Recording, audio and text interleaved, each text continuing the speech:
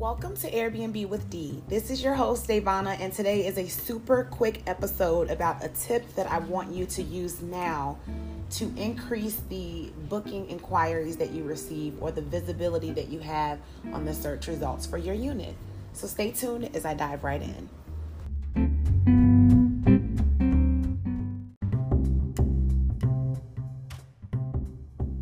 So I've noticed that with Airbnb.com, they have a smart pricing tool that previously you had the option to use or not use.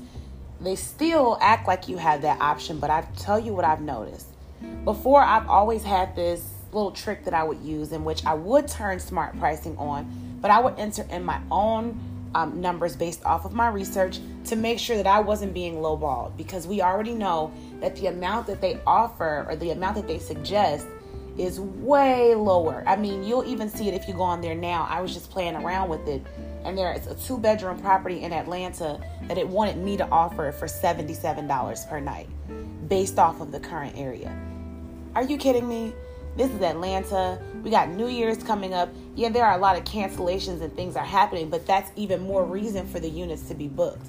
With the flights that are being canceled, travel plans changing, and unfortunately people getting sick, you'll even have people booking your place for a place to quarantine. I personally have had people book my place just for, to be able to quarantine in the state that they were somewhere for that 10-day period.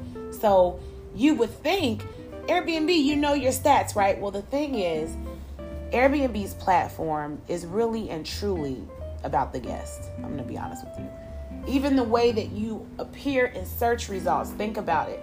And the fact that you have really zero control over removing those negative reviews or those lying reviews unless they specifically go against certain things. I think those all lead you up to realize that Airbnb values its guests more than its hosts, but that's not a problem. We just see it for what it is, just like we do everything else, right? We still go to those jobs that be telling us we're going to get a raise and then they give us 5 cents. We still believe those men that be lying, right? So we're still going to use them. We're just going to use them in a smart way. And so I thought. But now they have it where, and I played around with the numbers to be able to give you an estimate. So that suggested rate, if you go about $50 outside of that, then for some reason your property will barely even show up. Even if it's available, if you have great reviews, it won't matter because you're going to be completely at the bottom of the search engine, not only from the searches that you're doing, but you have to also consider there are an influx of new hosts that may not realize the detriments of underpricing their property until they try to pay rent that next month. So you do have people that are actually listening to that suggested rate and lowballing themselves. So what I noticed is that if you do stay under $40 of that suggested rate, your searches will restore. I don't know how to say that better. When I tested it out, so again, it told me to offer my 2-bedroom unit for $77. So I put it at $107 just to kind of test it out to see what was going on there. When I tell you immediately, the same property that was always listed, immediately I got inquiries for, and we're trying to book for 2022. Immediately got inquiries. How did that just happen? And I know it's because I lowered the price. When you lower the price, it does come up, but I got about 10 inquiries. So that to me was odd, because if these same people were searching even within the last 30 minutes, my property should have come up before.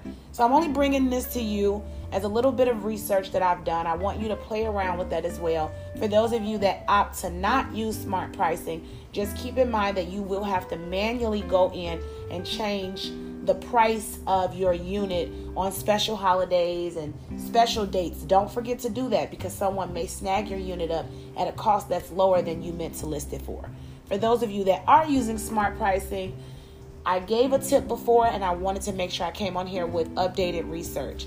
Stay within $40 of that suggested rate and actually let me know how that works out for you. I'm going to turn the question section on, and if this has worked for you at all, please drop a comment, or if you have any questions, go ahead and drop that.